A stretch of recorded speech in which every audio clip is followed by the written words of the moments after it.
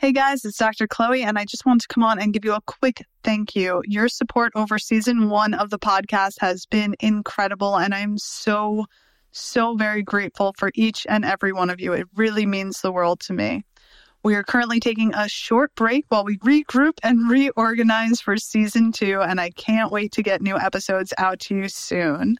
I also want to let you all know that I am creating a new community in School, SKOOL, so check the link in the show notes.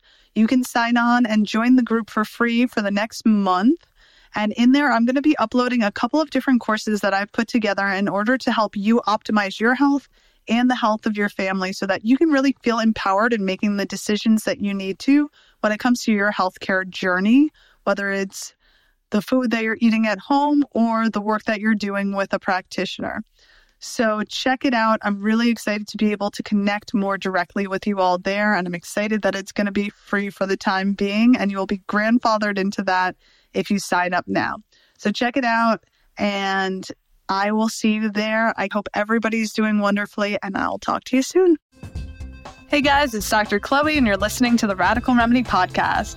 So today's episode is going to be a little bit different. Instead of me interviewing somebody, I'm re-releasing this episode of Qiological, where my friend Michael Max was interviewing me on the benefits of CBD. And it's really a conversation that's geared more towards practitioners. So I am not going light on the science in this one, but I really think that you'll all be able to get a strong sense of how essential CBD and hemp is in order to potentiate your brain and your body, reduce inflammation, and support immune health, all of the incredible things that it does. I mean, truly, I have been nerding out on this science for years now, and it just continues to blow me away. Let me know what you guys think. And if you want to learn more about Chinese medicine, check out Michael's podcast, Qiological.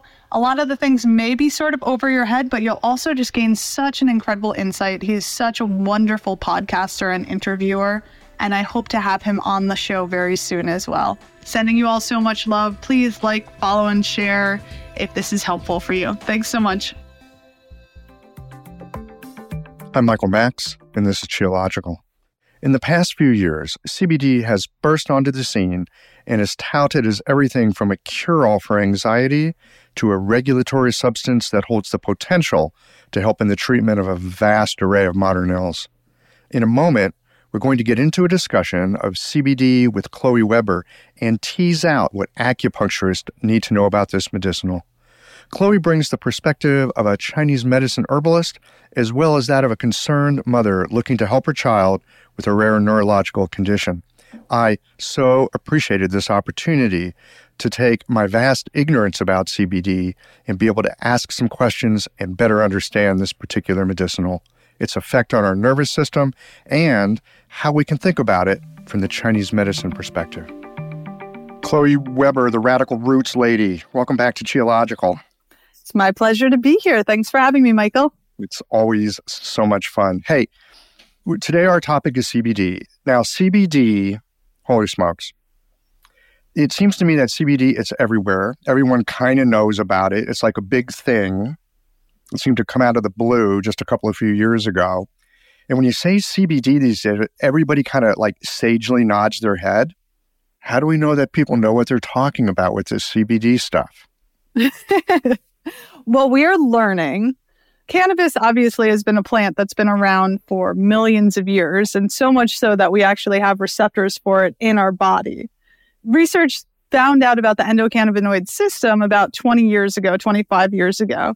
Who was doing that research? Do you know? I do not know offhand, Michael.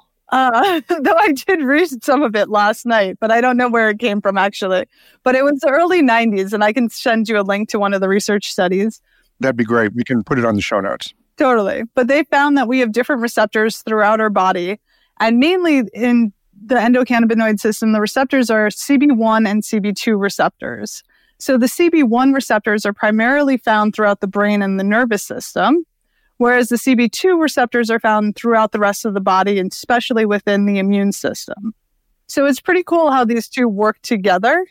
And we actually make our own endogenous cannabinoids. So those cannabinoids are called anandamide and 2-AG, which is a very long technical term. So we're just going to stick with the 2-AG. So these cannabinoids that we make endogenously are used in order to regulate our system. So it's sort of fun when you look at it. I was reading a study talking about the Goldilocks zone, and all I could think about was... Yeah. I'm a fan of the Goldilocks zone. Exactly. But it's really, again, the middle way. So we bring it back to Chinese medicine. We're talking about, we're trying to find the balance within the body. We're trying to find homeostasis. We're trying to keep things, whether it's the immune system and the immune response, we want to activate the immune response, but we don't want to hyper respond. So, there's a lot of research coming out that CBD might be able to modulate the cytokine storm with, the Rona or with autoimmune disorders. So that's pretty cool and really interesting. But so it's bringing the body back into balance. So what we're finding with cannabis and with hemp is that these exogenous cannabinoids, which are from plants, are able to activate the CB1 and CB2 receptors in different ways. So THC actually works directly on the CB1 and CB2 receptors, which is why you get the psychotropic effect. Whereas CBD, what it does is it seems to break down this enzyme called the FAAH enzyme, which is involved in breaking down anandamide in the brain. So by breaking down this enzyme, it allows there to be more anandamide in the brain. So you have these other, downstream effects from having the anandamide more available in the brain, in the body, and in the nervous system and in the immune system. So it's pretty interesting. So yes, we're learning what there is. There's lots more research that's coming out, and it's really, really cool and exciting. Although one thing that was pretty disheartening is that I've been doing more research, and a lot of the research that's been coming out has now been on some of the pharmacological derivatives of cannabis. There's a drug called Epiliolex by GW Pharma, which is a CBD derivative. It's just an isolate of CBD. And then there's Sativex, which is a nose spray, which is used more for neurological conditions. Well, not that epilepsy is not a neurological condition, but for more like MS and Parkinson's, and that has THC in it also. But so a lot of the research that I saw that's more recent has been focused on these two pharmacological drugs, which we can get into the difference between all of that. Yeah, I want to get into those differences. We're going to do that a little later in the conversation. And of course, it's not surprising that the pharmaceutical industry would try to find the magic molecule. It's their business. It's what they do. They do it pretty well. And then it's patentable, so they can make themselves some money. The thing about the natural medicines, these full spectrum things that we do, whether it's with an herbal decoction or the CBD that you're using, or, just people sitting back and smoking a joint for that matter, is that you're getting this whole symphony of constituent substances. And like you were saying, they might have one effect in the brain, but then there's downstream effects. And, it's like everything interacts with everything. Of course, it makes it very hard to study in some ways, but we know that human beings, being the complex organisms that we are, and nature being the amazing complexity that it is, that there's all these different ways that we can find out how things interact with each other. Like you were saying, we have this endogenous cannabinoid system. How did that get there? I mean, if it didn't have a purpose, it wouldn't be there. Of course, we can make these, endogenously ourselves because, if you got receptors for something, it's because you need it for a reason. The amazing thing about the natural world is there's all these substances, they're in resonance with us, so to speak. And by ingesting them, it upregulates something in us. It's not that it's putting something in us that's separate from us, but it's upregulating something that's already there. It's like it interacts with our zheng qi. Totally.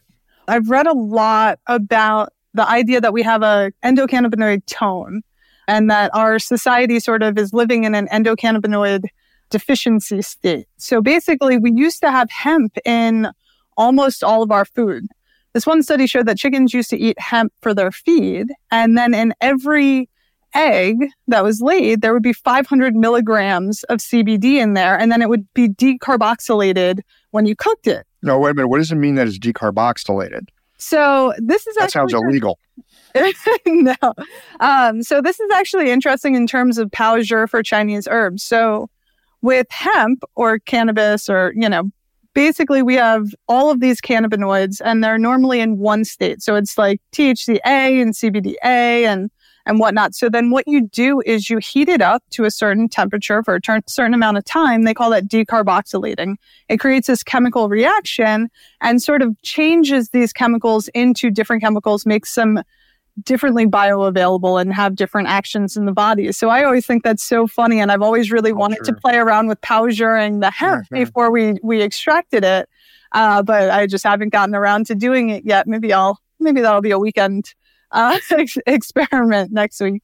So basically, since our cannabinoid system is used to bring our body back into homeostasis, we create more endocannabinoids when we're stressed or when we're under stress, which clearly our society is slightly stressed these days, particularly here. Yeah, COVID and election about to hit as we record this. Oh yeah, so everybody's using all of their endocannabinoids, but the enzyme that I mentioned before, the FAAH, and another enzyme called MAGL break down the anandamide and the 2-AG. So instead of like with hormones or with neurotransmitters, those chemicals stay around. With the endocannabinoid system, we have the receptors, we have the endocannabinoids, and then we have enzymes that break them down. So they don't actually stay in our system for a long time. They're broken down after they're used. So once they're broken down, that's it, done. You need a new supply. Exactly. So then when you're super stressed, you're sort of running through those stores of those endogenous cannabinoids. And that's why we're seeing such remarkable results with so many of the CBD products and with so many patients who we have who are being put on CBD because they're actually at this deficient state. Though it's new research and it's interesting to quantify and all sorts of challenges with that. But it does make a lot of sense when you sort of look at the chemical reactions within the body. I got a question. How does our body make those endogenous cannabinoids? Do we know the mechanism for that? Not that I know of. I have no idea how we make them. I hear you talk about it, that we have them, and it makes sense to me that we would be able to naturally generate them, again, because we have the receptors. If you have a receptor, it means that there's a use for it. It means that there's a way the body interacts with itself. But I was just wondering, how is it that the body makes that stuff? It's a really interesting question. I honestly haven't come across anything about it. They're just chemical receptors that lock and key fit in with these receptors. So I'm not sure how we make them, but yeah, I don't either. But I was just thinking, if we knew that, I don't know, like, I'm just going to pull something out of my hat, meditation, right? It's like if you quiet down, you hit a certain kind of nervous tone, all right? Maybe the body secretes things that it can't secrete when your cortisol's high or something. I don't know. I'm just talking off the top of my head here. But so it's a question that I've got. I do know that there are various things that affect the amount of endocannabinoids that we're making and how we're activating the endocannabinoid system. So actually, I don't know if you've had Isla Wolf on your show. No, I don't think so. No, she is awesome. So she does a lot of functional neurology, and she recently did a course on using electrostim at PC6 in order to activate the endocannabinoid system in order to alleviate pain.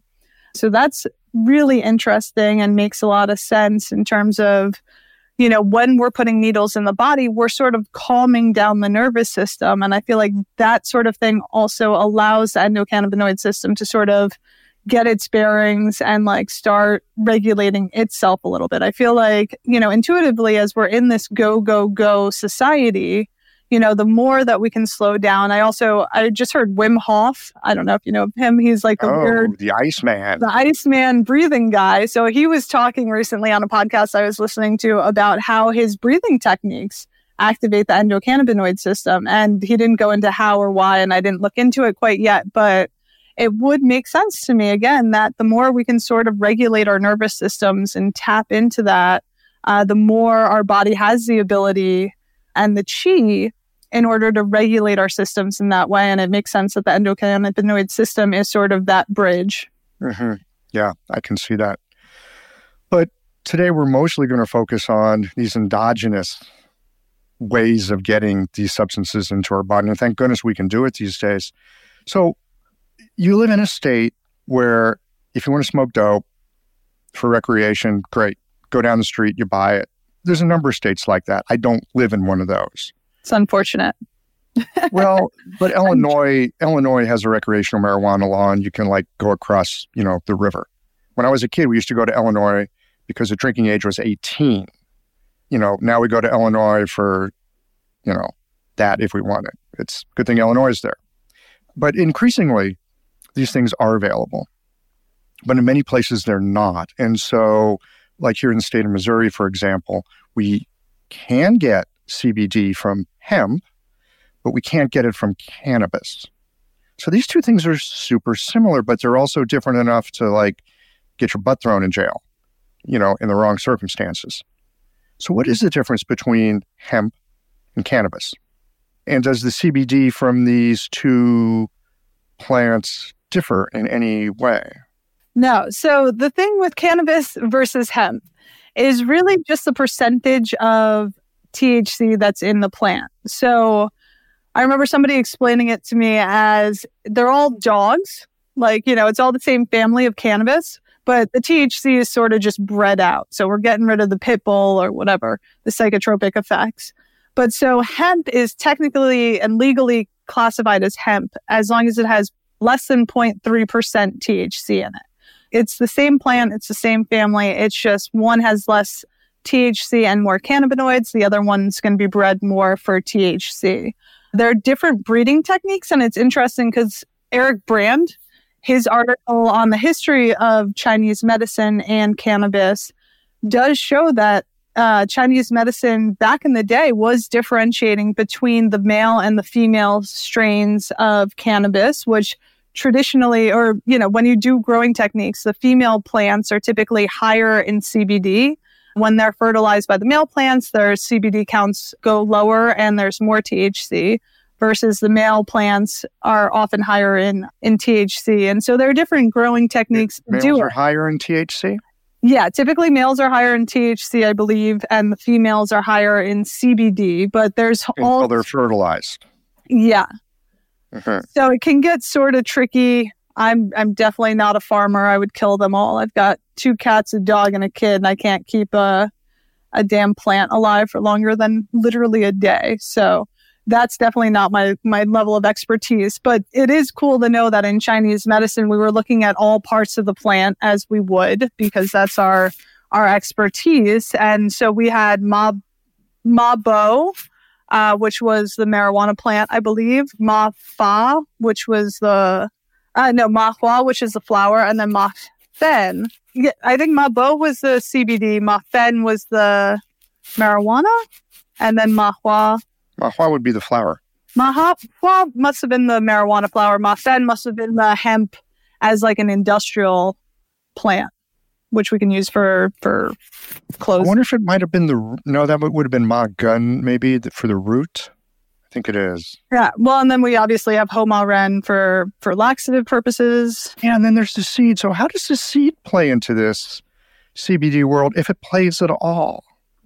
So the seed is what we make hemp oil from. So a lot of times it can be really confusing because due to the FDA regulations, CBD companies like Radical Roots, we can't say CBD anywhere on our labels anywhere because there are pharmacological drugs that are being made specifically from CBD. We cannot make supplements around that same constituent. So it's this weird, I wouldn't say loophole, it's potentially discriminatory process in which the government provides preferential treatment to farm companies in order to sort of make more money off of these patents on these things. So we can't say CBD on our bottles because then we can get dinged from the FDA or, confiscated or whatever. So on all of our bottles, it says 500 milligrams of, complete spectrum cannabinoid rich hemp or some sort of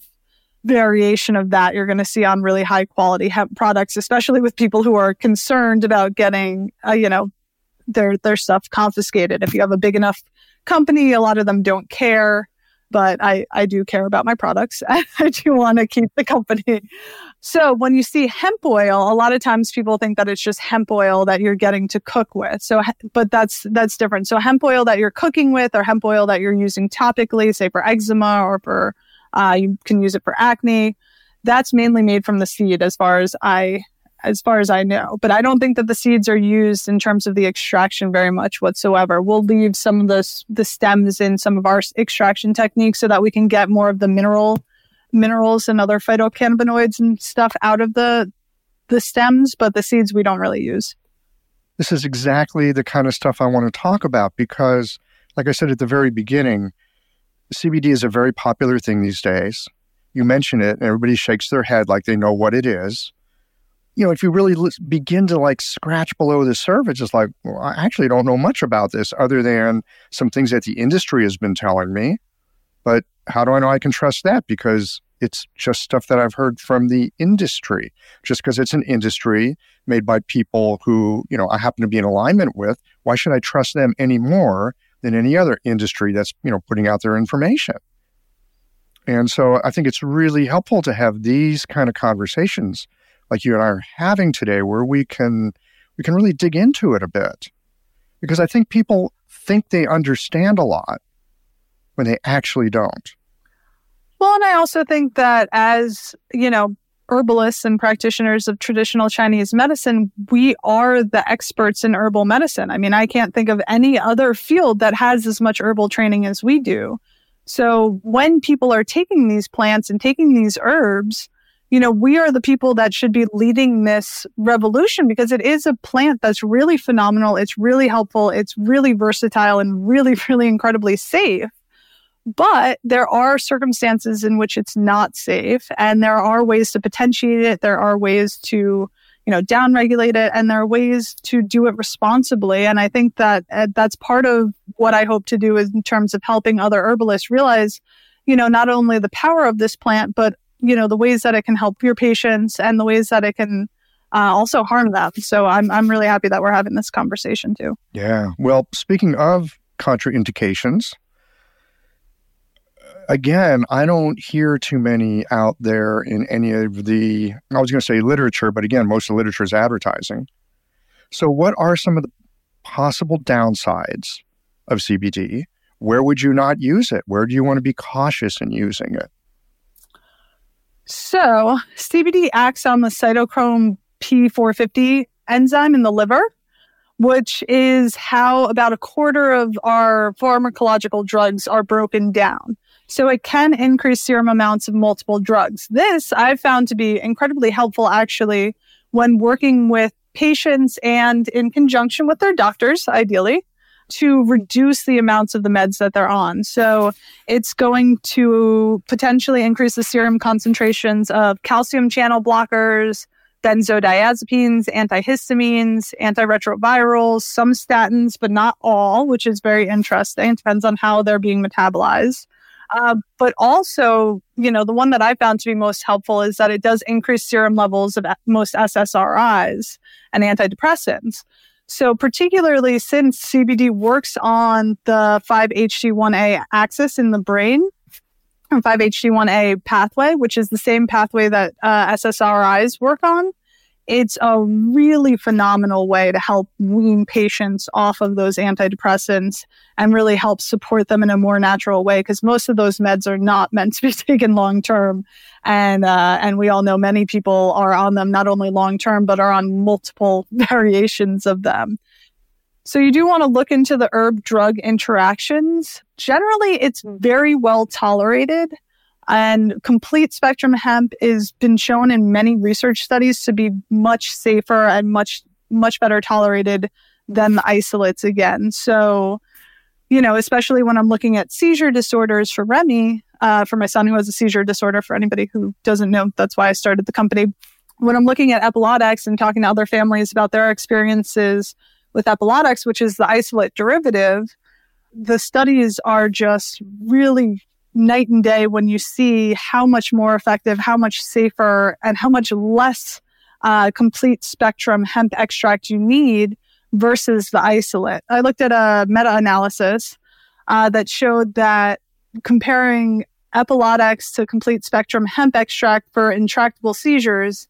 And the kids on Epiliodex were on 25.3 milligrams per kilogram per day versus the CBD extract, which was 6 milligrams per kilogram per day. The side effects and the serious adverse side effects were in proportion to that also. So I think it was, let's see. So the CBD had 33% of the patients had mild side effects and 7% had severe side effects versus the Epiliodex, the isolate, had 76% mild side effects and 26% had severe side effects. And a lot of that has to do with liver and kidney function. So it's, again, it's that entourage effect, which is always so funny that like everybody's so excited about the entourage effect with hemp, whereas obviously as Chinese herbalists, we're always talking about the entourage effect, not only within one plant, but within the whole formula. It's really, the whole is so much safer and so much more effective than the parts. And that's being shown in a lot of research, although apparently, some people don't care. Doctors still typically prefer to prescribe the Epiliodex just because they feel like it's a more regulated product, which is true and is an issue with CBD companies because the FDA does not regulate them in a way that they're necessarily consistent, which is pretty essential, especially for epilepsy. Yes, well, especially for something like epilepsy or other very severe conditions, this really raises the point as well of how do you know that you're getting a good product, that you're getting a good, clean product? How do you know? I think every company says ours is the best. We got high potency. I mean, everyone, I don't think anyone's going to say, well, we kind of cut some corners, but we're going to sell it to you for half the price. So you want that, right? No one sells their stuff that way, right? Everybody says, I've got this great product, it's high quality. So a couple questions. Number one, how do you know what high quality is? How can you actually assess a company and know that it's high quality? And the second is, there are different methods of extraction. I suspect they all have their pluses and their minuses. So could you speak to us a bit about how the CBD is taken from the plant, the different methods, the things that, maybe are more natural or more safe, and the things that might be, maybe have some issues and what to watch for? In terms of extraction, there are a couple of different main ways that you're going to find CBD. So CO2 extraction is one of the most popular ones out there. So that's using carbon dioxide, which is a liquid gas. And it extracts it only extracts the non-polar chemicals. So it's not water soluble. And that technique is it's very clean. It's very efficient. You get a high cannabinoid count. They get really consistent results from doing the CO2 extraction, and it's very clean. So that's used very commonly, and a lot of people tout that as sort of the gold standard. And that's for the fat soluble. That's for the lipids. Yeah, that's where you're getting the lipids. But unfortunately, you're not getting the water soluble, so you're not getting all of the aspects of the plant, and some of the terpenes are lost in there. And so it's really, that's really unfortunate. Although they're clean products. They're typically well regulated. It's a very expensive process. So, there are people who are investing a good amount of money into their product line. Although, again, I think I saw a study that said that about 70%, if not more, of CBD products on the market are white labeled. So at this point, there's just a bunch of really big companies that are just mass producing a bunch of CBD and selling it out. And, I remember even when I was starting Radical Roots, I had so many people just be like, just get it from here and slap your label on it. You'll be good. And I was like, no, the whole point is like, I want to see the dirt. Like, I want to know the farmer. I want to be a part of every step of this. You're an herbalist. Yeah, I'm a big nerd and a little crazy. But yeah, so then the other extraction, so ethanol is also another common one. And that does get both the polar and the non-polar aspects of the hemp out. So that can be really, really effective and really beneficial. But you've got to make sure that you're working with somebody who's doing it very cleanly so that there are no residual solvents at the end. Radical Roots, we take a different technique and we use an alchemical spagyric extraction, which isn't used by many. Wait a minute. Say that again. I missed that word. Alchemical spagyric extraction. How do you say it again? Spagyric. Spagyeric. Okay. Alchemical spagyric. All right. Now you got my attention. What the heck is that? It's used actually in Germany a decent amount. I had a couple of my teachers would talk about it for herbal extractions back in the day when I was in school. But basically, I have this brilliant chemist physicist who lives up in the mountains in Colorado. And so with spagyric extractions, it's the spiritual but also alchemical technique. So they take the herbs and they tincture it in organic grape ethanol. So we're extracting all of what they consider the spirits, but basically the polar and the non-polar aspects of the plant into this alcohol. Then they take the plant and then they burn the plants for 6 to 8 hours. From the ashes, he uses water to reconstitute all the salts and minerals and puts it back into the tincture. And so when you put the salts and minerals back into the tincture, spiritually, it's combining the body and the soul back together to create sort of this perfect magical herbal remedy. But also there are these crazy chemical reactions. So you can watch it when it's happening. It's really cool. You see all these it starts bubbling and boiling. And to me, since hemp is such a mineral rich plant, it's really, really essential to me to have the minerals in there as cofactors in order to potentiate the actions of the hemp. Because as an herbalist, I really feel like, those minerals wouldn't be there if they weren't a part of the healing properties, especially with a plant with such a long and beautiful tradition of healing. So I love the spagyric extraction. I'm obviously biased, but I'm really, really proud of our products. And, as an herbalist who's tried 20 to 30 other brands, I really definitely stand behind ours. But there are I'd like to shout out Stacy Donaldson is another practitioner, a really brilliant herbalist, and she's in Longmont, and she has Good Life Botanicals, which is a really wonderful topical product. I think she combined forces with Mark Bryson, I forget his name, who has the Evil Bone Water, and they did a collaboration. Evil Bone Water. I need to get that guy on the show. Yeah, he's a riot. But yeah, so there are other practitioners out there who are doing some really, really great stuff. And, other companies that I really like are Haley's Hope and Palmetto Harmony, CW.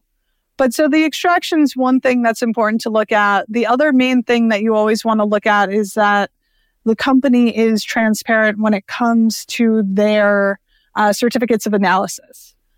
So with hemp, as I was saying, since it's a mineral-dense plant, hemp is a super accumulator. So it pulls up toxins from the earth. I was wondering about that. Yeah. Right? As I was listening to you talk about this fantastic alchemical, I still can't pronounce the word, but I'll learn it later, process, I was thinking, okay, you're extracting some very important constituents. I could see them being, okay, you got the polar, non-polar, they're going to be very bioavailable, but now you're bringing in this other piece. If that thing grew up by the side of a road versus out in some really clean area, you're probably getting all that stuff from the highway. All of it. Yeah. It's terrifying. I mean, that's my main fear with the mass-produced CBD is that it's not being tested, and many people are taking this as, sort of a self-medication, a last resort, or for neurological conditions, and adding heavy metals, adding glyphosate, adding all of that stuff is really just going to compound the issue. And a lot of, CBD is not a cheap supplement. And if it is cheap, it's probably not worth buying. If it's cheap, you probably want to give it a pass. But it's not a cheap supplement. And, a lot of these patients are really desperately looking for help and support. And so the idea of them getting further chemicals to pollute their system makes me very concerned. But so we can basically every time that you make a CBD product, you have to get some testing done. So I have to prove, I have to make sure that there's, in our bottles that have 500 milligrams of hemp, I have to prove that there's 500 milligrams of hemp or within 5% or 10% of that number. My extractor is very OCD, so he makes sure that it's within a very, very small margin of that. He's always way beyond any expectations. And then you also have to show that the THC is less than 0.3%. Is it 0.3 or 0.03? Yeah, it's less than 0.3%. So it's less than 0.3%. Okay, that's what I was thinking. Hey, maybe my math brain's better than I thought it was. Anyway, so it's a very, very tiny amount. It's a very tiny amount. Oh, so we have to do the test to make sure we don't have too much THC in there. Otherwise, we obviously can't do that. So that's another thing to look out for also. If you have a hemp extract that has a tremendously high amount of CBD in it, they're probably dumping a bunch of isolate into the full spectrum hemp extract. So they're saying it's full spectrum. It's probably like partially full spectrum and then a bunch of CBD isolate on top of that, because that's going to make it really cheap. And you can really say, like, I have 1,500 milligrams of CBD. Yeah. There was a glass blower in the Seattle area. They actually did very, very, very well for themselves after Mount St. Helens blew up, because they put a little bit of they put some Mount St. Helens ash in their glass, and then they sold it as, ooh, this is made from Mount St. Helens ash. Well, the ash from Mount St. Helens made really ugly glass. So they put in just like a tiny little, like just enough to say it was in there, right? Exactly. Which is brilliant marketing. It's very good marketing. It's brilliant marketing, and they did blow some very pretty glass. So they had that going for them. But back to your thing here. So there's full spectrum and there's isolate. Isolate is where they're just pulling out. It's just CBD. Just the CBD, and then the full spectrum is where they're like tincturing the entire plant. Yes, exactly. So there's CBD and THC are two of. It's unclear, but somewhere around 115 different cannabinoids that are in the plant. So, along with the terpenes, which are sort of the essential oils that are in the plant, that gives it all that smell and the variation in the effects. So, there's significant variation in the effects of the different types of plants. And a lot of that has to do with the terpene profile of each plant. Full spectrum is the whole plant. It has all the cannabinoids, terpenes, phytochemicals, all of that. And then the isolate is just the CBD extract. You can buy that. You can put it in water. You can, modify your products. It's sort of a cheap and dirty way, in my estimation. Yeah, well, it's like, okay, so there's some toothpaste and it's got CBD. They're using the isolate. Exactly. Yeah. Yeah. You're making a soft drink. Oh, it's root beer with CBD. It's the isolate. Dude, I went to a CBD convention in New York like last year, and I was A, super daunted by how much money all these companies had, because people are just pounding money into CBD, and then B, so disturbed by the products. They had like CBD slushies, and I'm like, so you're putting in CBD into this like literally like bright blue slushy filled with sugar and pretending that this is a health tonic? Like, it's absolutely insane. Humans are funny, aren't they? Oh my God. The marketing thing, it's very hard for me to comprehend. Actually, I'm not sure it's the marketing thing that's hard to comprehend. People's greed, I think, can be hard to comprehend.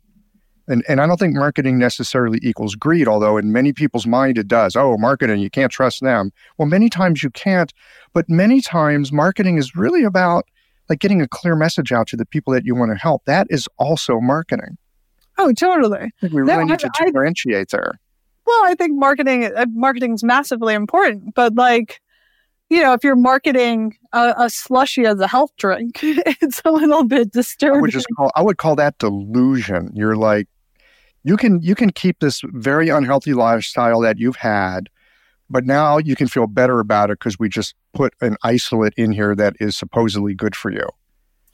Well, and that's so much of what our society is doing in terms of health fixes. It's just looking for that quick fix, which I do think that CBD as a trend and as a supplement can be used to help support the body very quickly and very efficiently in order to help give people the space in order to heal and to take those next steps. But I obviously don't think that CBD is a one-size-fits-all, heal everything type of plant. I think it's very supportive and very helpful and very safe for most people as long as it's a high-quality product. But it's not this, this quick fix that people are always after. A lot of people, you know how it is with acupuncture herbs. You put needles in somebody and they'll say, well, it helped this, and this, but I still get my period. And you're like, well, cool, you're still going to get your period. Or, whatever. You're supposed to get your period. The Exactly. question is, are you getting it on time and is it comfortable? Or, I still have allergies. And you're like, well, I never said I could get rid of your allergies, but I said I could support your body and, help with other things. So, and back to the COAs, I just want to point out that you should be able to go to every website and look up the certificates of analysis. So it should be on the website. It should be visible on the website. You should be able to find it. If you go to it's not, you should question that company. Yeah, or you should email them and say, hey, I'd like to see your COAs, especially if you're an herbalist and you're recommending this to your patients. I take it very seriously what we do with our products, in A, because I care, and B, because a lot of acupuncturists prescribe our formulas. And there's no greater honor to me than to have my colleagues prescribe herbs that I've created and that I've put together. So I would never, ever put them in a position of giving out to their patients anything that was less than as immaculate as I could make it. But on the COAs, you should be able to see testing for heavy metals, which is really important, again, because hemp is going to bioaccumulate any of the heavy metals in the areas, pesticides, molds, mycotoxins, all of it. So if you want to look at a good example, you can check out Radical Roots. Again, there are other great products out there. I'm not just trying to plug mine, but you can see a COA on our website and you can sort of get an idea. It shows which terpenes are in which formula, which is fun because the herbs are in those formulas. So the Chinese herbs that we have in the formulas also have terpenes in there. So that's cool to see how that modifies some of the different formulas. But you can just see a good example of, what you do when you're testing for everything, what you should be looking for. Okay, great. Terpenes. I've heard this term. Isn't that where a lot of the sort of fragrance comes from? Almost like that perfumey aspect? Mm-hmm. Certain plants really have it in them. Other plants, not so much. Obviously, cannabis, it's incredibly fragrant. It's quite fragrant, right? Yeah. It's incredibly fragrant. So, biochemically, biofunctionally, why are these things important? I wanted to take a moment and talk to you about Radical Roots. So I founded this company when my son Remy was diagnosed with a rare genetic disorder and intractable epilepsy. As a doctor of Chinese medicine, I knew that the best way to support his complex neurological and physiological needs would be through dynamic Chinese herbal formulas. I also started studying the incredible effects of hemp and its ability to support and regulate the brain and the body. By combining targeted Chinese herbal formulas with complete spectrum hemp and using a unique alchemical spagyric extraction technique, we have created formulas that are true game changers. Honestly, I truly believe that these are some of the most powerful herbal formulas on the market. Please check out radicalrootsherbs.com, use the code RADREMEDY, and get 15% off your first order. I'm so proud of these, and I think you guys are going to love them as much as I do.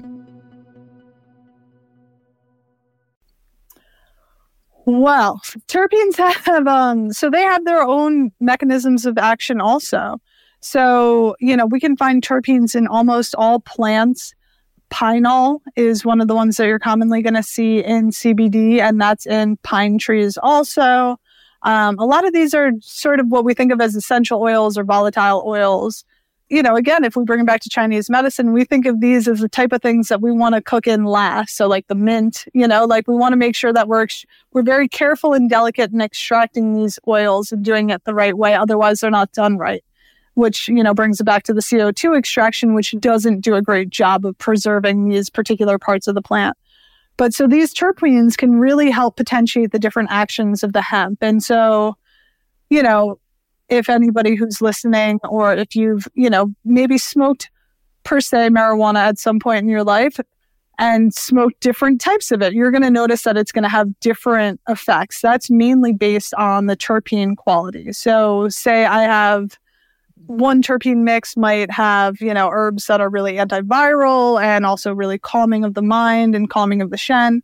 Other ones might be really, uplifting and might really affect the immune system and be more of a chi tonic. So it's really trying to find the balance. And that's been something that's been fun is trying to find different formulas to potentiate the actions of the Chinese herbs and make sure that the terpene profiles match what we're doing. But it's, as I said, we have terpenes in our Chinese herbs also. We have terpenes in a lot of our vegetables and foods that we're eating. So it's cool. So certain terpene profiles will have like a spirit awakening effect. Mm-hmm. Others will have more of a calming effect. And I mean, has this been researched, or are there ways of knowing, this profile tends to bring this interaction in people, that profile tends to create this interaction in people? So each terpene has been studied sort of more individually. So like myrcene is one of the most abundant terpenes in cannabis, and it's musky and it's sort of got that like clovey smell. And this one's been studied to reduce inflammation and chronic pain. So myrcene's in a lot of hemp plants, and that's one of the ways that it helps with inflammation. Limonene, which is, obviously has a citrusy smell, that one's used often to boost the mood, which, if you think in essential oils and like if you smell lemon, it's going to boost the mood either way. It helps with stress. It also has antifungal and antibacterial properties. So a lot of them go in alignment with sort of what we know about the reactions of the plants that these terpenes are found in. So like lemons with the antibacterial and with the antifungal and also boosting the mood. So it's, they're studied more separately, but then you can see them in the COAs and sort of get an idea of what's going on. It's not something that we've gotten really specific with as an industry. Like, I don't think that many companies are able to really potentiate those quite the way that we want. We're starting to see more companies like Radical Roots where they're adding different phytochemicals and different vitamins and supplements to the hemp to potentiate the actions. But I haven't seen many that have really done much work in terms of potentiating specific terpenes. Although there are some supplements where they'll have CBD with extra terpenes added in. So that's something that people can look into. I think Chad Connors might have some. I might be making that up, though, with his pure ratios. He might. I mean, I know he's also gone deep into it. Mm-hmm. You were talking a bit earlier about potentiating effects, how to potentiate CBD. I've heard that a little THC will very much help potentiate CBD. But I'm just hearing you talk about the terpenes and hearing you talk about Chinese herbs for that matter, it sounds like there are other ways of potentiating the effect of CBD. The thing with adding THC is that the THC actually acts directly on those CB1 receptors we talked about earlier, whereas CBD doesn't. So having even just a small amount of THC in a product really helps increase the effect. So I think that that's part of the reason why, especially in epilepsy, that we need a significantly less of the full hemp extract than we do of the isolate. So THC is really important for that, particularly for neurological conditions and particularly for pain. That being said, it's been interesting seeing how CBD seems to potentiate the actions of Chinese herbs. So it's unclear sort of what the mechanism of action of that is. I mean, obviously, we like to use herbs as a polypharmacy. We're using herbs together to potentiate the actions of one another and balance them all out. So that's... We don't know anything except polypharmacy. Exactly. So we love using these together. But what I've found clinically and what a lot of these other practitioners who are going pretty deep into the hemp medicine world have been saying and have been finding is that even just a small amount of CBD is able to strongly potentiate the actions of CBD, sometimes, 2 to 3-fold from what we typically see with our herbal patients just on straight Chinese herbal formulas. So it's unclear whether, through activating the endocannabinoid system, we're able to, metabolize the herbs in a different way. Possibly it's increasing the serum levels of the herbs for longer through its activation of the liver enzymes, or it's, to me, how I sort of personally envision it, whether this is true or not, again, is allowing that body to get into that rest and relax state and sort of calm down enough in order to accept the healing potential of the Chinese herbs. But it is really interesting how much more effective my patients report their Chinese herbs to be when they're in conjunction with complete spectrum hemp as well. I find this with acupuncture. You just said the words, calm down enough to accept the healing effect. And I think that the reason acupuncture works so well and why people love it so much is because they do find this moment where they can just kind of let things be. Just let it be. I think the body responds. I think there are things in us that can come forth when we're in that state that cannot come forth when we're not in that state. It's not that we can't do it, but you need to be in a certain frame of mind. You need to have your nervous system and your spirit and your body in a certain state of receptivity. We could call that a more yin state, I guess. But a certain state of receptivity. And then things, it's not that things from the outside come in and change you, but that what is already inside can come forth. Exactly. I love listening to you talk because you always bring out such incredible insights. I mean, this is just what we see in clinic. This isn't an insight. This is what we see every day in our work. And that's what acupuncture is tapping into. A, it does tap into the endocannabinoid system, but B, is tapping into our innate healing ability. It's not, it's not like we're doing anything. We're reminding the body what it already knows and like giving it that ability to see how it's supposed to move and how it's supposed to flow. And, and there's so many different things in our society that are, stealing away our chi and stagnating our chi and rousing up our chi. All of it, all of it. And so it's interesting, especially right now, as we said, with 2020, I think that Chinese medicine in so many ways just has such an incredible opportunity right now to really show the world what we have, not only in terms of our acupuncture, but in terms of our herbs, in terms of our lifestyle coaching, and in terms of just helping people take that breath, take that time, take that space to try and, recalibrate and to figure out what's going on and to make decisions as to how we want to live our lives as a society and move forward in a more productive, hopefully joyful and healthy way. But I am an eternal optimist, so we'll see. I tend to be an optimist as well. And here's something I've noticed about being an optimist. It gets me in lots of trouble. It really does. I mean, I will push boundaries because I don't see the gotchas. Mm-hmm. I'm only looking at the potential. It's like, ooh, there could be something really good here. And not realizing that, well, there's also drawbacks.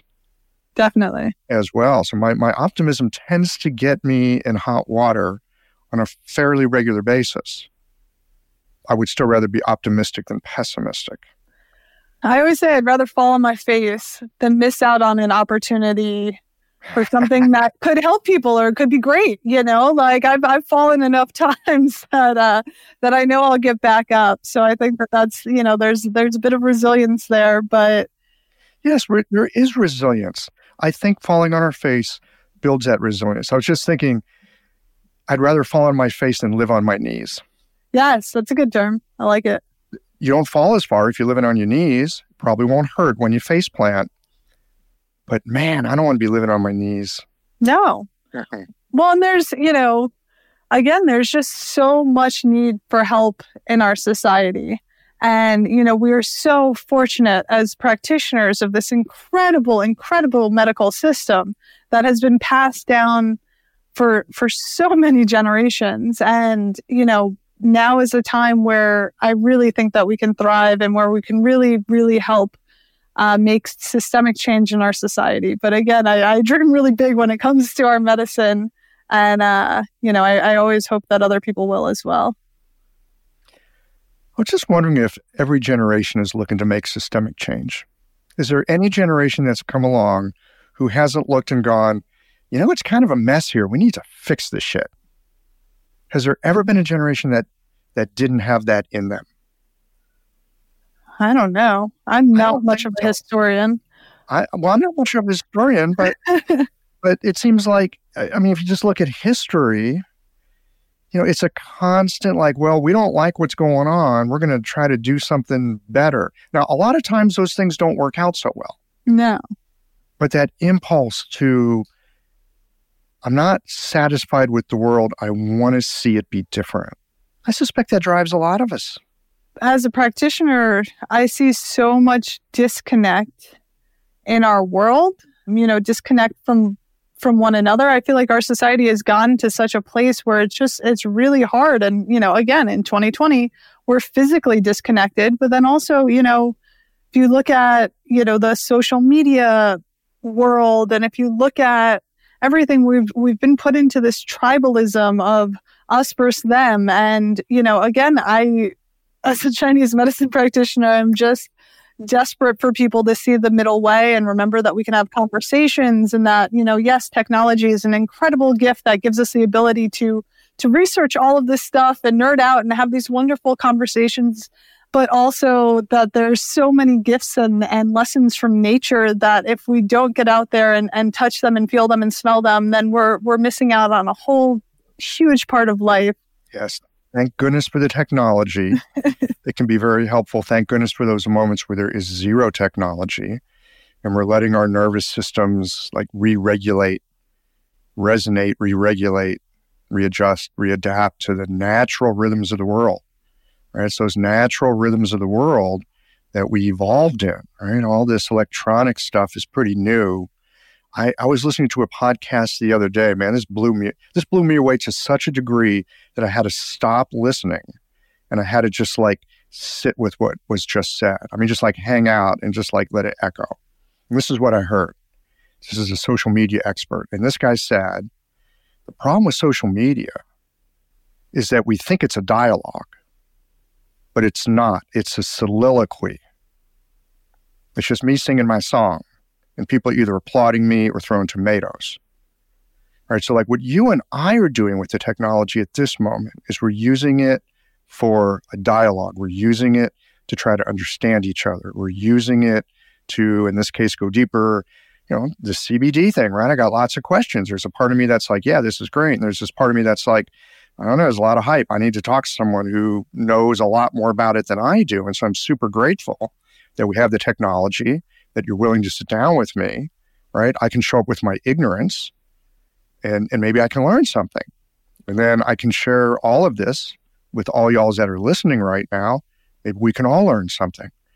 But the problem with a lot of the social media, and we're going to make this part real short because we're here to talk about CBD, not social media, but I think this is really important in this moment. We think it's a dialogue. You look at an Instagram, you look at a Facebook post, we think it's a dialogue. But it's not a dialogue, it's a soliloquy. And that might explain why there's so much disconnection. Yeah, it's really profound and it's really terrifying. I don't know if you've seen, it's the only movie I've watched in years, but The Social Dilemma. Just out on Netflix. Well, when the people that make the technology don't want their children using it, you better listen up. Exactly. So I immediately blocked all my Facebook. I actually deleted my email from my phone. So I can only access my email on my computer now, so that I just don't have that urge to pick it up and check my email. Because I was I run a small business. I do it all by myself. And so it's always, did somebody, need anything? Check my email, check my email, check my email. And I was just I can delete this. That is an option, and I'm going to do it. It's been a week or two, and it's really so far so good. Yeah. Okay, I'm going to check back with you in a month or so. Yeah. That sounds brilliant. I mean, I hear you say it, and I go, oh. It was amazing. What's been amazing for you?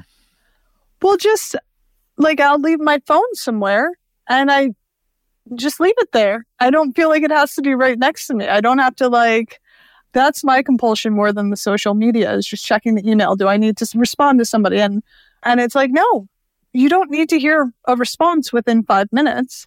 I can check my email plenty. It does not have, 24 hours is a perfectly reasonable amount of time for somebody to get a response back. I don't need this attached to me, and it alleviates a significant amount of anxiety for me. But I think we all have our triggers and our patterns in terms of our cell phones and technology. And so, whatever it is that's, the biggest lure for you, maybe try and get rid of it for a couple of weeks and see how you feel. Well, I don't really do much. I've really stepped away from it. Yeah.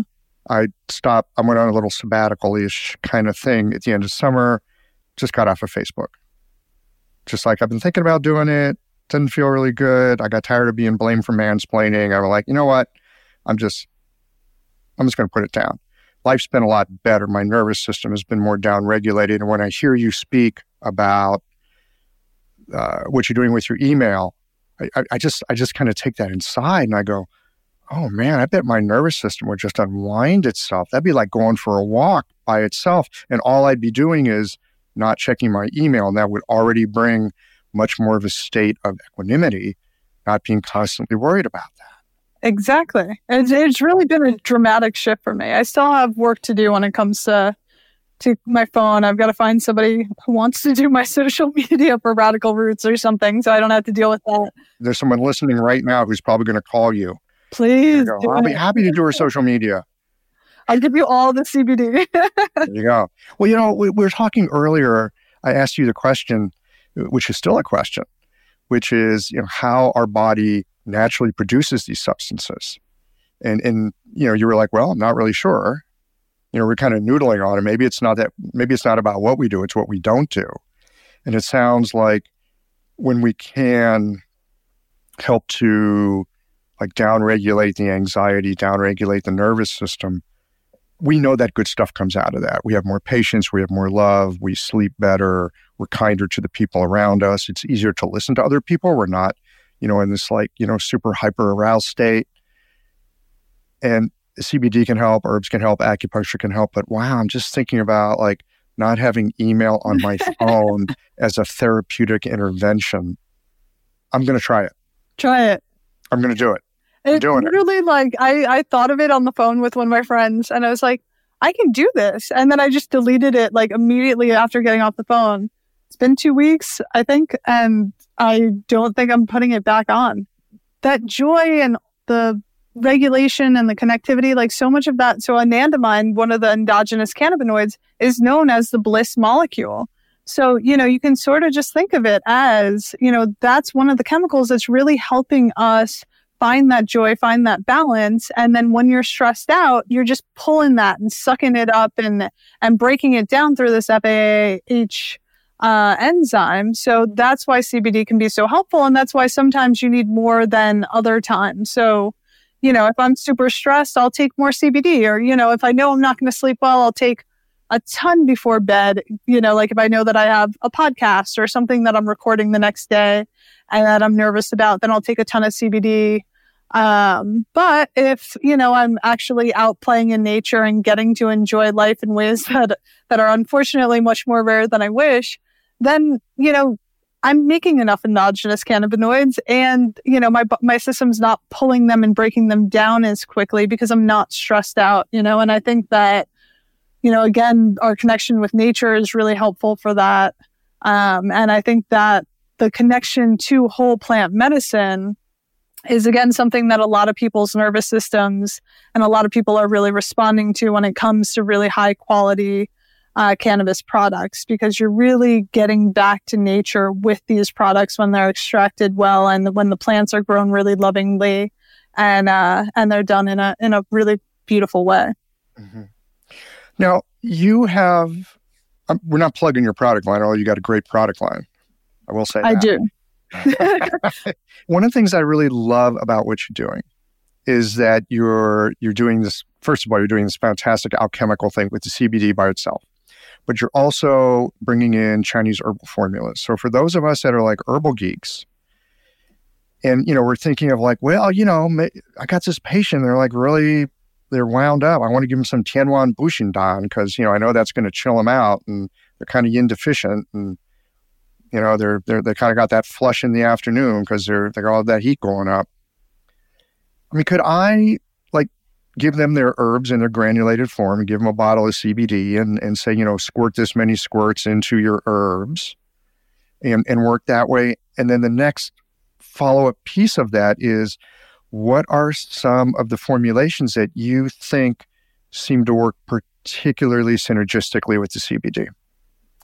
Yes, you can totally. And that was something that I was trying to figure out for a long time, was whether or not we could do a complete spectrum granule, but we haven't figured out how to do that yet. But you can take your granules or your raw herbs and put the complete spectrum oil in there And potentially, if you wanted to blend that up like bulletproof coffee, it's going to enhance mitochondrial function and improve easy water, structured water in your mitochondria, which is an interesting byproduct.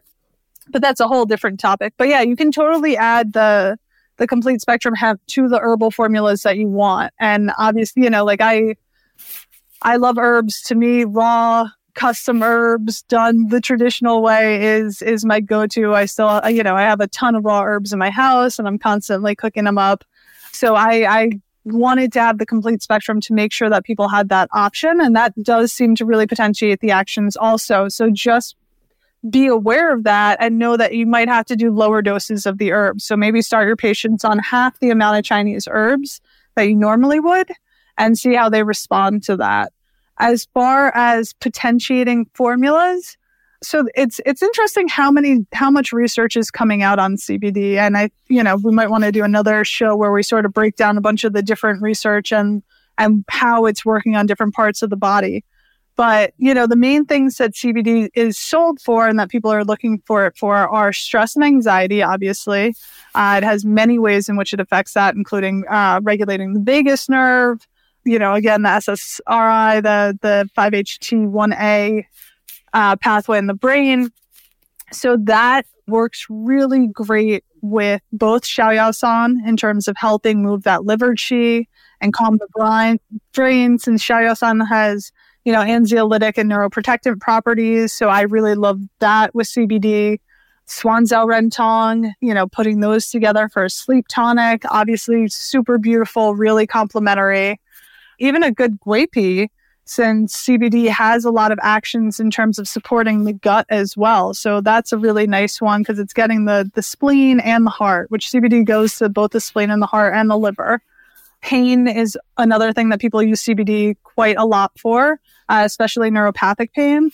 So anything that's going to be a really strong blood mover. So maybe like Shui Fujiu Tang. Mm-hmm. And there's more research coming out. I haven't looked into it yet, but I was reading about it yesterday. There's some more research coming out on CBD and its effects on the heart. So I think that that's going to be something that's going to be coming out really soon also. You could do like Danshen with some CBD, just a little doyao there. Exactly. It's really, really fun to play around with. And it's really something that, you know, I encourage everybody to do. You can even buy raw hemp. You know, like cannabis flower, you can buy hemp flower and you can decarb it in your kitchen. It's going to smell a lot like weed, obviously. So just beware that your neighbors are going to think you're smoking all the pot. But you can, you know, you throw it in the oven, decarb it for half an hour. There's charts you can look up. I'll send them to you for the show notes or whatever. But you can buy it. You can do it and you can extract it in your slow cooker. That's what I used to do before we started the company. I'd throw it in my slow cooker with Remy's herbs. See what happened. You know, it's really fun to play around with. How did you start this company? Well, you know, I was fooling around in my kitchen. Dude, and I was in like a massive apartment complex in Brooklyn. And I was like, oh my God, these people just think I'm the biggest pothead in the world. I'm like, it's hemp, whatever. Also, you know, again, the immune modulation effect is really interesting as well. That's something that I've been wanting to dive really deep into is immune modulation. I've done a pretty deep dive into the GI effects, and that's really fun and really, really interesting into how much it potentiates specific bacteria. Tell us a little bit about that. So in terms of the gut, which I am a student of the school of spleen and stomach and very much believe that that's the root of all wellness and disease, CBD has been shown to help close tight junctions. It moderates inflammation in the gut by activating the immune system in the GI. So it also helps regulate that immune response. So not only will it sort of activate the immune system there, but it'll sort of give you the we're all good signal and keep it in that sort of middle path. Because a lot of times what we're seeing with our GI patients is that hyperreactivity of the immune system in the gut causing IBS, which interestingly... Sorry, now I'm just getting really nerdy. There was also a study on rats that showed that trauma in the rats causing IBS was passed down intergenerationally through the endocannabinoid system. So really? How do they figure that kind of thing out? You know, I don't know. What does that study look like? Holy sorry. I mean, what kind of person does it take to like sit down and make that kind of a hypothesis? That's fascinating. And so that's what's so fun about going into the CBD research. You're like, what does it affect? And then like it'll, you find these weird studies. Trauma within the endocannabinoid system can cause epigenetic shifts in later generations. And, it's sort of that generational trauma that we see. And we do see that, I can't tell you, I'm a half Jew from Brooklyn. So all of my friends, talk about, the itis, the Jewish itis. And I'm like, well, no, it's A, it's trauma, and B, it's, we've got to potentiate your bacteria and probably get rid of the bagels, unfortunately. That was a really, really interesting study. It also, as I said, there are cannabinoid receptors along the vagus nerve. That seems to be one of the ways that it really affects motility. It potentiates this one bacteria, Moncophilia akkermansia, which has been studied for MS and epilepsy. So it's really great for neurological health. And then there's a lot of research showing that it can help with colorectal cancer. So it's really, it's fun once you start diving into different parts of the body when it comes to CBD and seeing how many different ways it really just has this beautiful regulatory effect. Even with appetite, so typically people think of THC, you think of the munchies, right? You're going to smoke a little weed, you're going to eat everything in your house. THC can increase your appetite, whereas CBD tends to have more of a regulatory effect on it. So through that vagus nerve, it's sort of telling you, yeah, I'm full. No, I'm not. Like, I'm satisfied. I'm safe. It's okay. Yeah. I'm safe. Yes. I'm safe. Exactly. I mean, that's the big thing about the vagus nerve in so many ways. I'm safe. Well, and the vagus nerve is so interesting to me. Again, when you're looking at intractable epilepsy, one of the main ways that we treat intractable epilepsy is they do the vagal nerve stimulator where they do a implant.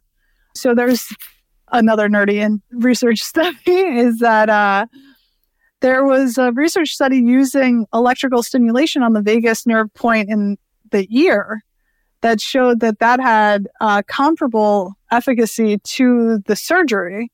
So it was a small study, and I'm curious to see where that plays out. But I think that, again, in my passion in terms of Chinese medicine for public health intervention, that's the type of thing that we can do that can, really help people and help, so say I was considering getting Remy a vagal nerve implant, we can stimulate the vagus nerve through the ear and see if he's going to be a good candidate before we sign up for a whole surgical intervention. So, again, I just encourage all practitioners out there to use their curiosity and follow their passion to use our medicine in really innovative ways. That's such good advice. And it's endless, right?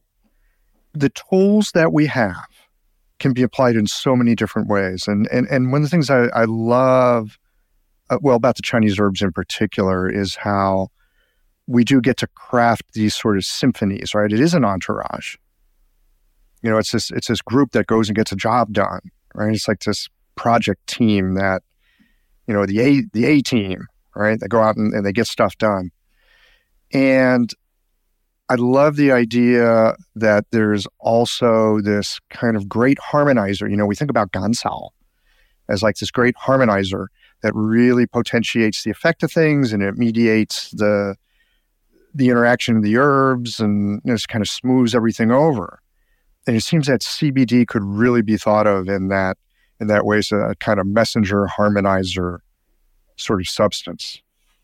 Yeah, exactly. It's sort of like the harmonizer, sort of like the envoy, kind of bringing it to the different places and then letting it in, sneaking it in through the back door, letting you, like getting you into different knowing what the back channels are, right? I mean, good communication. Sometimes if you can't go through the front door, we all know that a good back channel is super helpful to have. Totally. Right? I mean, sometimes we see this in families all the time, right? Like, this sister can't talk to that brother. So, you got to send a message, through the cousin. Right? Writing Chinese herbal formulas is literally just one of my very favorite things. It's just so much fun when you craft a formula that's really beautifully balanced and you can see how all the herbs are working together. And CBD has just been an incredible herb to add to that toolkit. It's not a one size fits all, and it's, it is one of our herbs. We have hundreds of them. And, I think that as herbalists, we have such an ability to help people through herbal medicine. I think that CBD is a really great addition to our regular toolkit in terms of helping people. And in terms of giving people that breath, giving people that space and helping potentiate the actions of the work that we're already doing with all of the herbs that we've already studied so extensively and built upon, and building upon the foundation of our beautiful medicine that we have the glory of being able to practice. Yeah. So again, CBD is very much in our awareness. It's, it's all over the place. It's available in so many places. We've gotten to sit down and have this conversation. I mean, there's a lot that we kind of know about CBD these days, and, it's in our awareness in a big way. Is there anything, and maybe that we haven't covered yet, but anything that you would want to tell us about CBD that we just may not know yet, but maybe we should know about? It's like, what's the big secret? What's the big secret? Yeah. Is there a big secret? I don't know that there is a big secret. I mean, I think we've touched on we haven't gone super in depth on any one thing, but I feel like we've touched on so much. But again, I think it's the same secret as acupuncture, and what we've talked about is giving the body some of the space that it needs to heal, giving the body just a little bit more chi and breath in order to move forward into the next steps, and, enough centeredness and calmness. Again, it's bringing the plant medicine to people in a sustainable, functional way.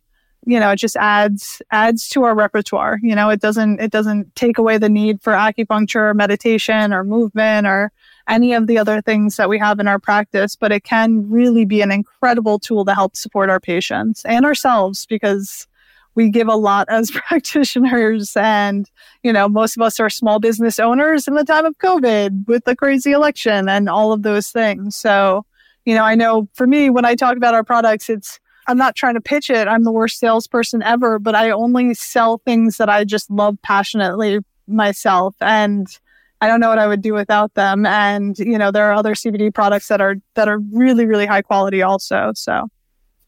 And we've talked a bit today about how to make that assessment for yourself as to what's high quality and how to do the investigation to see what's high quality. So that's super helpful. I didn't realize that I could go to really any CBD company's website and go look at their certificates. They should all be up. If they're not, then that's definitely a red flag for me. Or if you can't easily access them through emailing somebody. I know for me, again, it's just me. I don't know how to use my website. So we test every single batch that goes through.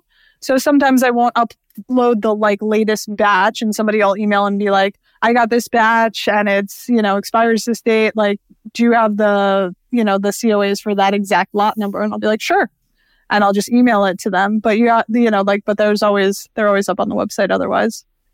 That's really helpful to know that there is that kind of transparency out there. And if you're not finding that transparency, then, keep looking for a different supplier. Definitely. Well, and it's definitely a tricky field. I mean, there are a lot of people, again, there's a lot of money in the industry. It's kind of the wild, wild west right now, isn't it?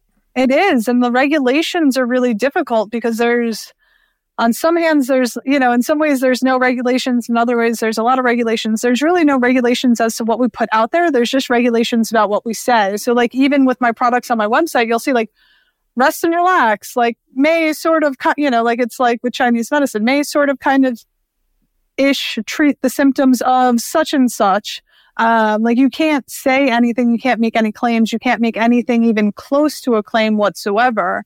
There's that regulation. But in terms of what the quality of the products are, the only regulation is, do they have, X amount, are they within range of the amount of cannabinoids that they claim they are on the bottle? That's the only real regulation. And I don't know there's nobody testing that. I mean, maybe if somebody were to call you up and send you in, somebody might come and test that. But for the most part, it's not tested by anybody that I'm aware of. So the industry is self-regulated at this point. The industry is self-regulated. So maybe they're true to what they're saying. Maybe they're not. Now, the certificate of authenticity, is that what it's called?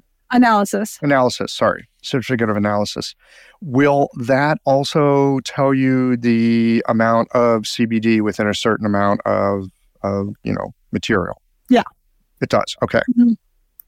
All right. Yeah, it shows you the amount of CBD and the amount of THC. And then it should break down that ratio to you so you can be able to see how much.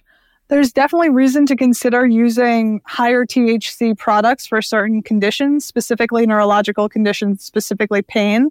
One clinical note for some of the practitioners out there is if you are in a state where marijuana is legal and your patients are having these issues, you can advise them to get a bottle of THC tincture. They can create ratios. You can create ratios on your own. So THC really helps potentiate the actions when it comes to pain and neurological conditions. So that way, like sometimes I'll put, a THC tincture into some of our complete spectrum, or if people have really insidious insomnia, put some of it into our rest and relax and really potentiate that, make sure that they're going to get higher quality sleep. So you can play around with that. Yeah. And this raises the question for me, I barely have my toe in the water with this. But I've heard that there's 2 strains of cannabis, right? So you've got your indica, you got your sativa, and they have really, really different effects, right? So like for pain, you would probably use one more than the other, but I can't remember which one it is. How does that work? Can you give us kind of a breakdown? The cannabis team versus sativa team? The way that it was explained to me, which I will never forget, is indica is in the couch. So indica is they call it couch lock, which I cannot smoke an indica at all. I have far too much work to do. I get super anxious. For a lot of people with anxiety. Wait a minute. It makes you anxious?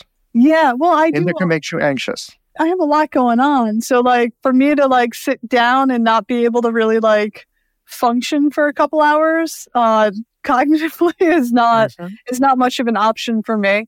So then I get more anxious. But for a lot of people with anxiety, so that doesn't chill you out. It actually makes things worse. For me, it does. Yeah. Okay. I have an indica tincture that I might take if I know I'm not going to be able, if I'm having a hard time sleeping, I might add that in with one of my other formulas. But sativa is more of a head high, SAT. So you use your head to take the SATs. So that one's more more energetic, more activity, so you can sort of get things done. So that's more functional typically. But so depending on your level of anxiety, what that source of anxiety is coming from, normally one is better for you than the other, or you can get a hybrid, which is a combination of both, where you sort of fall somewhere in the middle. You are speaking so Chinese medicine-y about this. I really appreciate it. Because one of the things I've heard was okay, indica, if you need to mellow out, need to sleep, indica is really good for that. If you like that buzzy kind of head thing, sativa for that. But what I'm hearing you say, and this really, really makes sense to me, what kind of anxiety do you have? Well, I get a lot of things done and I like to get things done and I feel like I'm behind.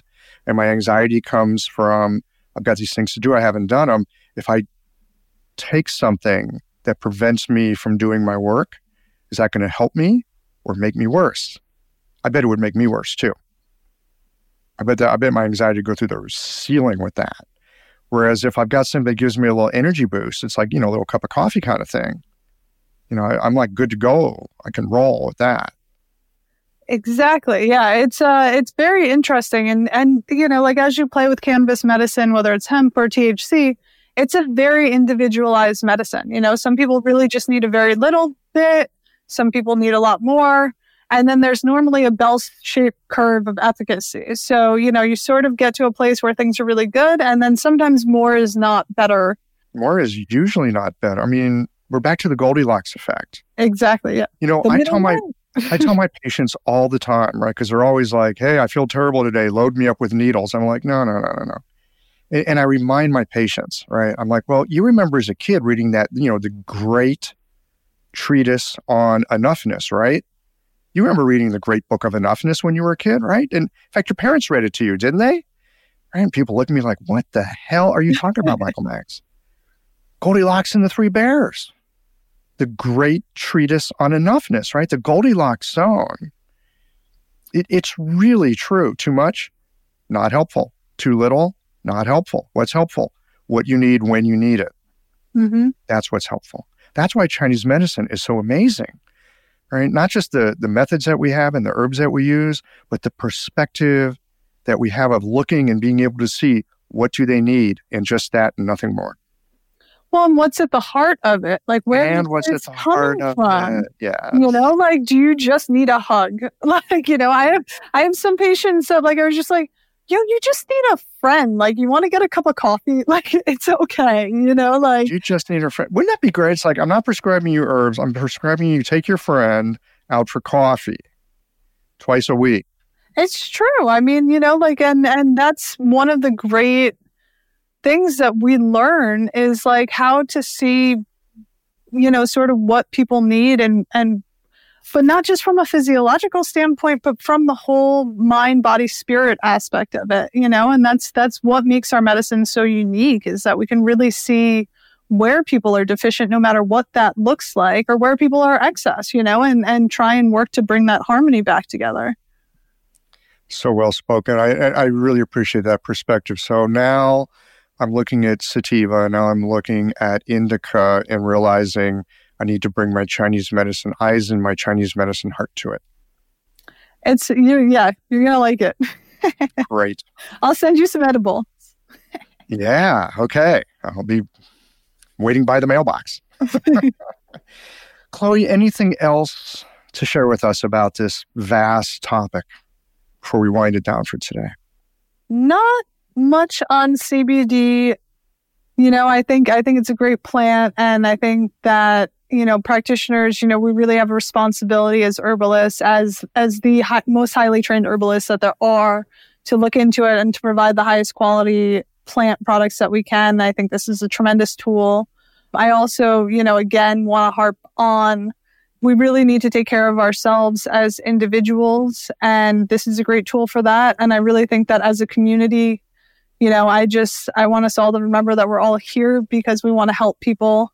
And I hope that we can work together to grow and expand our field and to remember that our mission is all the same at the end of the day. Beautiful. Well, thank you for that. And I want to show you something. So all y'all's out there listening right now, I'm using an internet recording software. Chloe and I can see each other as we're having this conversation, but it just records high quality video, which is coming in your ears. But Chloe, I want to show you. You see, this is my mail app on my phone. You see that? All right. Yeah. See, watch what I'm doing. Delete or cancel. Delete. Bye-bye. Isn't it amazing? All right. Don't you already feel better? I have no email on my phone. How do I feel? I don't even know how I feel yet. Well, maybe just because, you know, we've been talking about this, but I feel a little bit lighter. It's kind of like my phone's not my damn boss so much now. Like, I can't even respond to all my emails or text messages as it is. I think I have like 500 and something unopened text messages, let alone don't even get me started on my emails. So like, you know, seeing that I'm getting all these emails and still not having the time to respond is certainly not helping my anxiety level. I hope it works out for you. I've been stoked about it. I'll check back with you and let you know. Maybe I'll let the listeners know too in a month or two if, you know, I will. I'll let y'all know. Let's see what happens. I'm going to throw that experiment out in public. See what happens. All right. Chloe, as ever, it's been an absolute delight, and I look forward to our next conversation. Thanks so much, Michael. It's been a pleasure.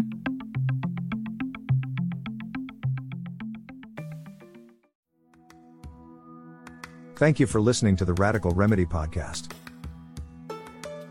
The Radical Remedy Podcast is for general informational purposes only and does not constitute the practice of medicine, nursing, or other professional healthcare services, including the giving of medical advice, and no doctor/patient relationship is formed. The use of information on this podcast or materials linked from this podcast is at the user's own risk. The content of this podcast is not intended to be a substitute for professional medical advice, diagnosis, or treatment. Users should not disregard or delay in obtaining medical advice for any medical condition they may have and should seek the assistance of their healthcare professionals for any such conditions.